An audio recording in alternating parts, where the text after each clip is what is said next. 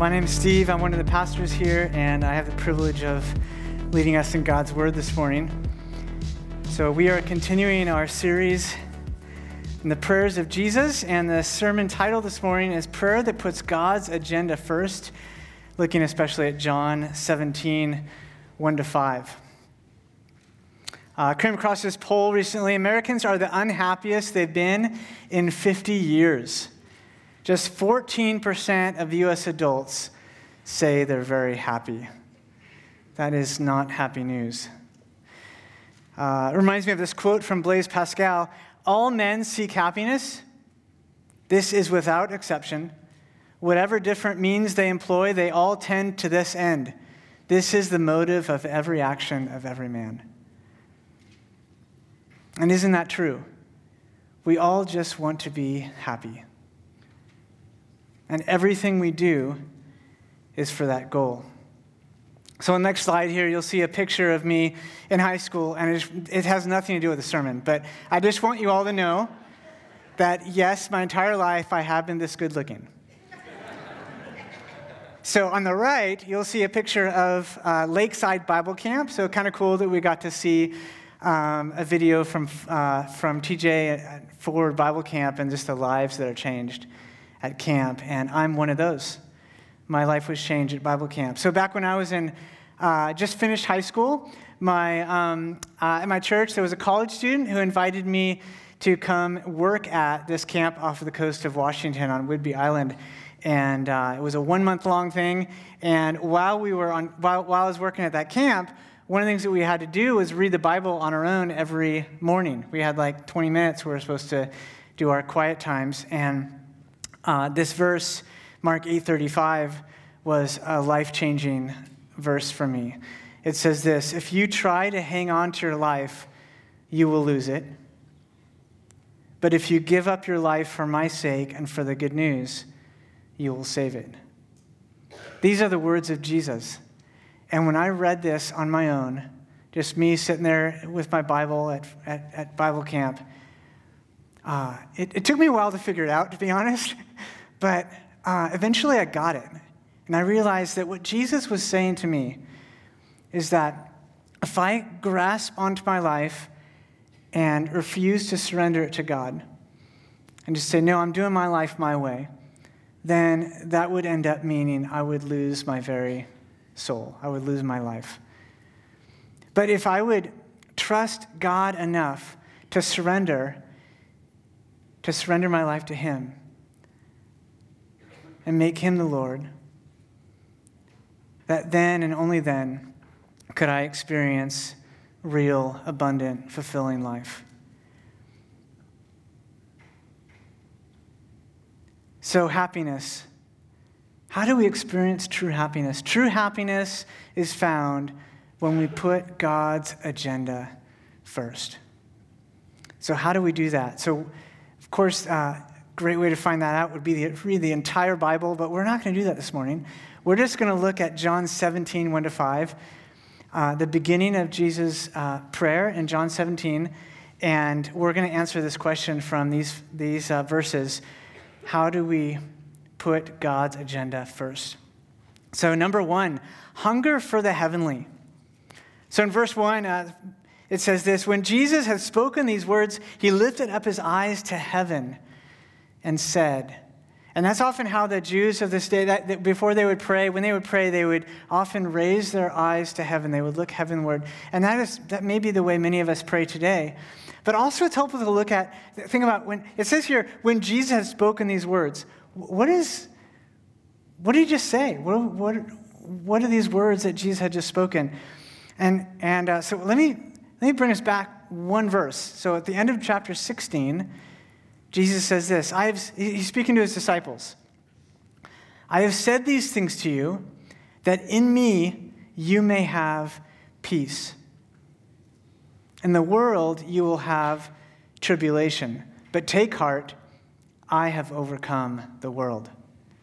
That's John 16:33. And in John 14, 15, and 16, like the 3 chapters before this prayer that we're looking at today, Jesus was talking about his upcoming death and telling his disciples that he would be leaving them, and also telling his disciples that life was going to be trials for them, to be difficult.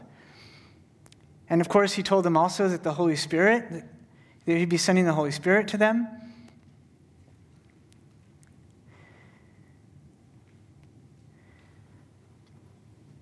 But life is going to be difficult for them, he is saying.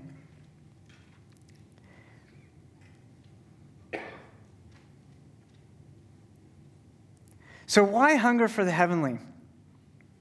The answer is that Jesus is the only one who truly satisfies. In John 6:35, we see Jesus said to them, "I am the bread of life. Whoever comes to me shall not hunger, and whoever believes in me shall never thirst." He said, "I am the bread of life." He is the one that truly satisfies, and not just for now, but forever. C.S. Lewis says this: if we find within ourselves a desire that nothing in this world can satisfy, the most probable explanation is that we were made for another world. And isn't that your experience, that you have a longing deep inside of you for something that you have just not found satisfied in this world? Every single human being has a deep longing that this world cannot satisfy. In Isaiah 55, 1-2, we read this: "Is anyone thirsty? Come and drink. Even if you have no money, come, take your choice of wine or milk. It's all free. Why spend your money on food that does not give you strength?" And isn't that the story of our world today? Our world is full of people who go after one thing after another to try to satisfy their deep longings, and nothing satisfies, because only Jesus can. So how do we hunger for the heavenly? Three things come to mind. First, head, heart, and hands. So I want to say a few words about each one. So head, set your minds on things that are above, not things that are on earth. It's Colossians 3:2. Paul writes that. Set your minds on things that are above, not on things that are on the earth.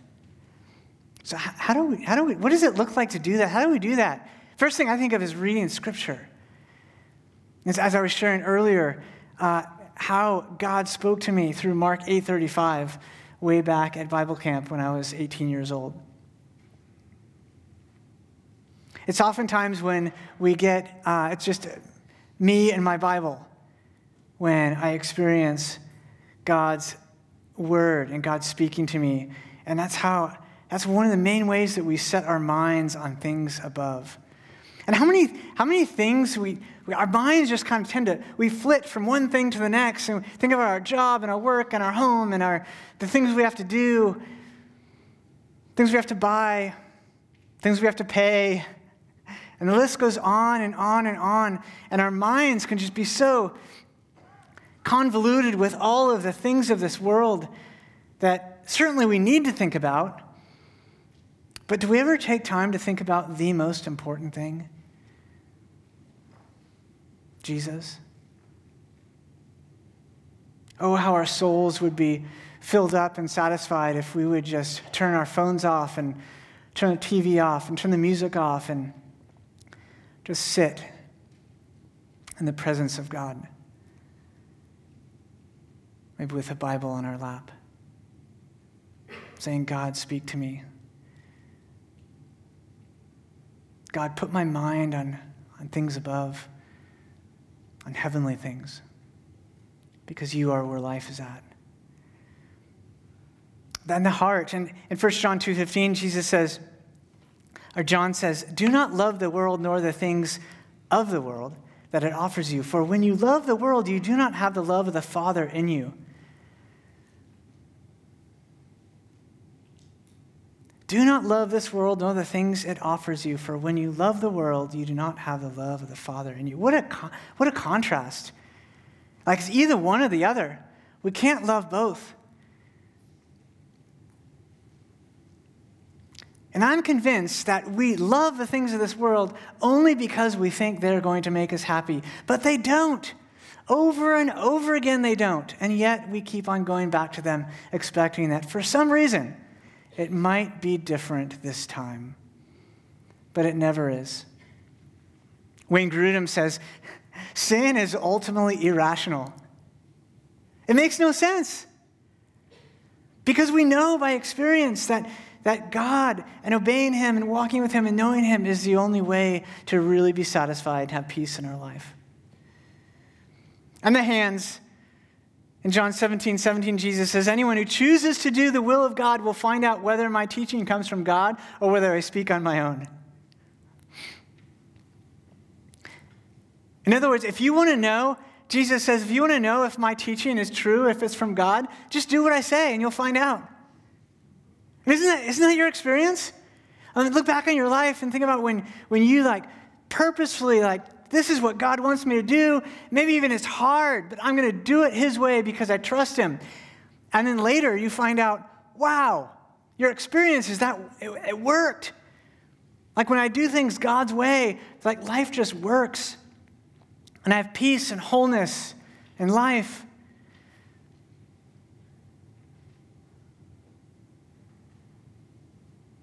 Are you hungry for the heavenly these days? So one more little plug for our prayer and worship night. If you are hungry for the heavenly, I would suggest that we will experience that when we come together for the prayer and worship night. So just want to encourage you to take a risk and come and expect God to show up. And a reminder, it's family friendly. So if you have kids, bring them in. And if you have to leave early, no problem. All right, number 2, how do we put God's agenda first? Father, the hour has come. Glorify your Son, that the Son may glorify you. Isn't that cool? Jesus is asking the Father to glorify him so that Jesus can glorify the Father. And what is our purpose in existence? Is to glorify God. Isaiah 43:6-7 says, I will say to the north, give up. And to the south, do not withhold. Bring my sons from afar, my daughters from the end of the earth. Everyone who is called by my name, whom I created for my glory, whom I formed and made. There's our purpose right there, right? Why did God make me? Why did God create you? It's for his glory.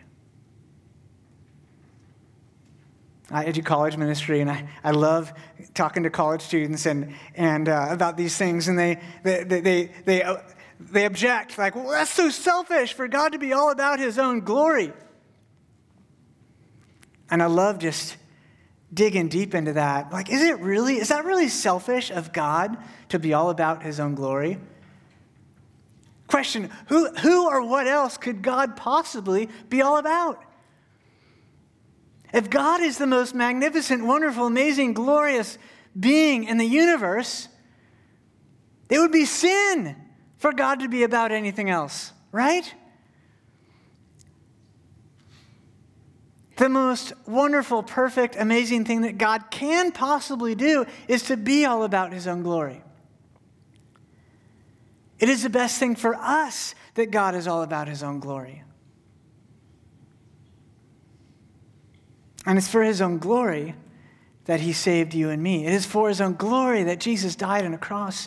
It is for his own glory that he forgives us and makes us into a new creation in Christ and gives us eternal life.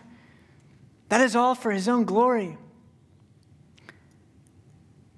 And when we find pleasure in him and find joy and peace and life and knowing him and walking with him and obeying him, he is glorified. The Westminster Shorter Catechism says this: what is the chief end of man? Man's chief end is to glorify God and to enjoy him forever. And John Piper makes a small change. John Piper's version is, what is the chief end of man? Man's chief end is to glorify God by enjoying him forever. Are you enjoying God these days? John Piper also says, God is most glorified in us when we are most satisfied in him. Have you ever known people that sometimes think that, well, I just go to church on Sunday morning. I don't enjoy it, but I go because I have to. I don't enjoy singing worship songs. I don't enjoy listening to a sermon. I don't enjoy church, but I do it because that's the right thing to do. I'm going to suffer for Jesus. Is God glorified by that? No. Can you imagine me telling my friend, like, who's not a Christian, like, you need to know who Jesus is. He's wonderful. He can forgive your sins. You could spend eternity with him. My friend says, Steve, do you love Jesus? I go, well, no. But no, that doesn't make any sense. I invite other people to know Jesus because I love him. And if I don't love him, I have no business telling anyone else to love him. And if I don't love him, then he is not glorified by my obedience because I feel like I have to. No, he is glorified when we enjoy him. Are you enjoying Jesus these days? How can we at Cold Springs Church celebrate more the way that God is working in us and the way we are enjoying him? You might be wondering, Steve, how can we do that? And I'm glad you asked. So we're doing this thing called Stories. And we have a blog. Some of you might have seen that on our website. We have a blog. And so we have a part of our blog called Stories. And I just want to give this invitation to you. How is God working in your life? Would you share it with the rest of us?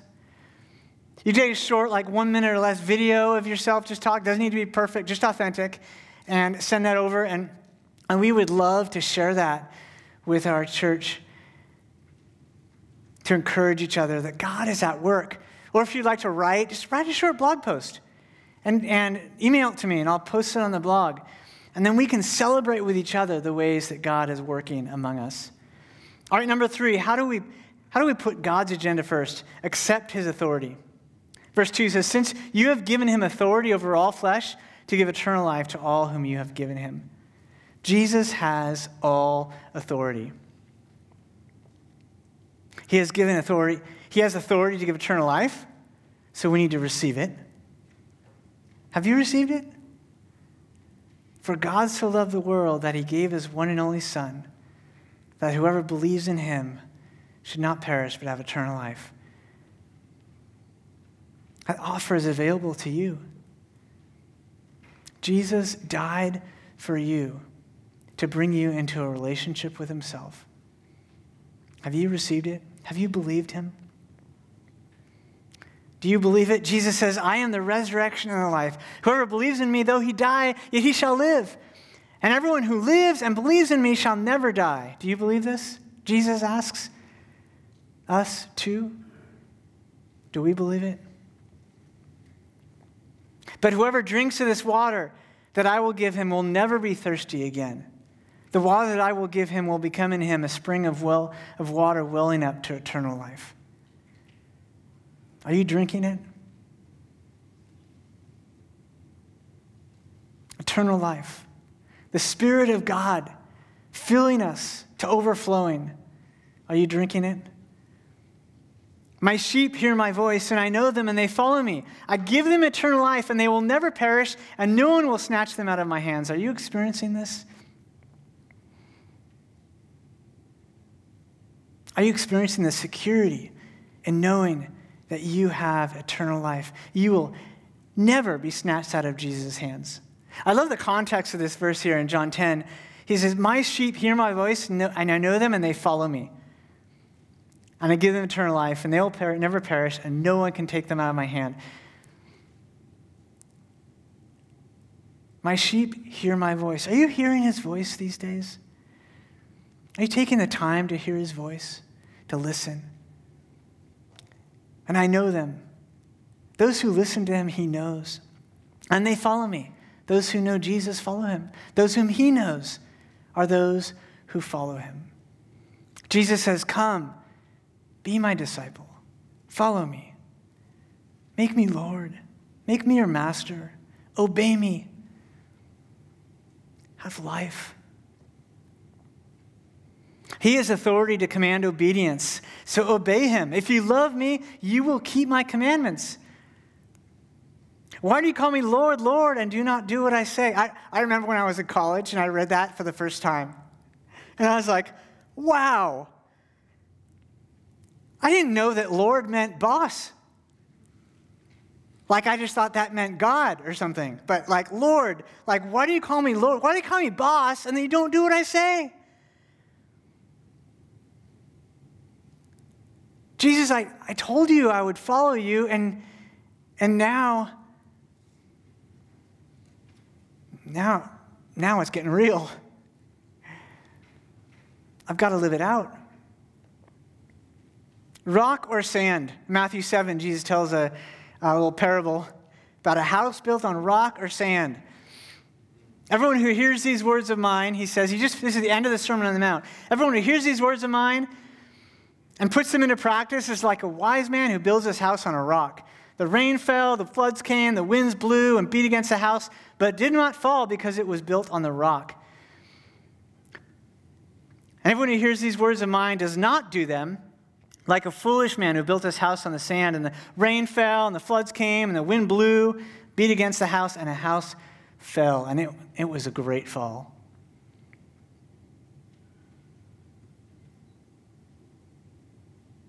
There's only two options: build your house on the rock or the sand. Obedience, obeying Jesus, is like building it on the rock. If we just hear the word, if we just hear Jesus' words and we don't obey them, it's like we're building our house on the sand, and the rain and the winds and the storm comes and then just falls to pieces. Do you want your life to fall to pieces?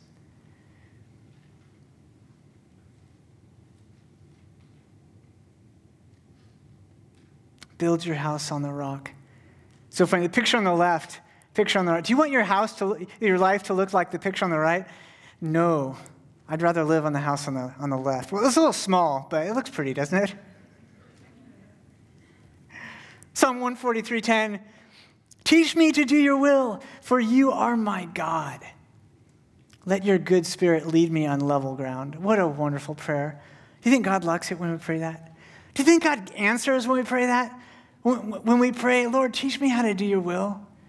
Show me what you want me to do. We open up the scriptures and we say, God, speak to me. I want to obey you. Do you think God's like peering over the clouds going, I don't think I want Steve to obey me today?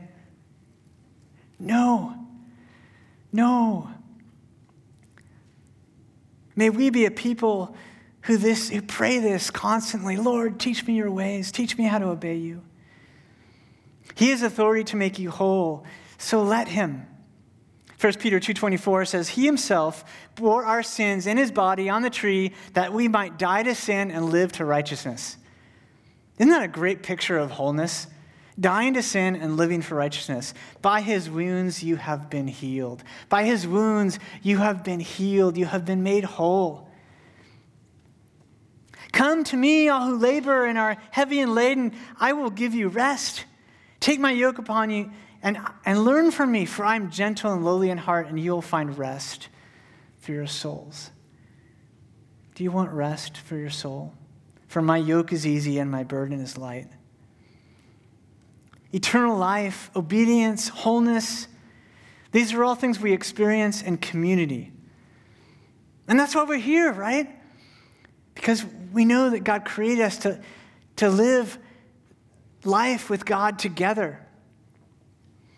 Just want to make a little plug for Starting Point. So after each first service every Sunday at 10:15, we have Starting Point. And it's just a way to meet with one of the pastors and just like 15 minutes and just to get to know us. And so how can we connect? How can we connect you better? There's so much going on here at Cold Springs Church, and we want to connect you. There is a place for you in God's kingdom here. And so if you want to know more about Starting Point, please email or contact Pastor Esther. All right, number 4, how do we put God's agenda first? Verse 3 says, and this is eternal life, that they know you, the only true God, and Jesus Christ whom you have sent. Recognize your purpose. What is your purpose? What is my purpose? It is to know God, isn't it? This is eternal life. This is life forever, that they may know you. Isn't it funny? Some people think that heaven is going to be boring, but heaven is not going to be boring because heaven is eternal life, is all about knowing God.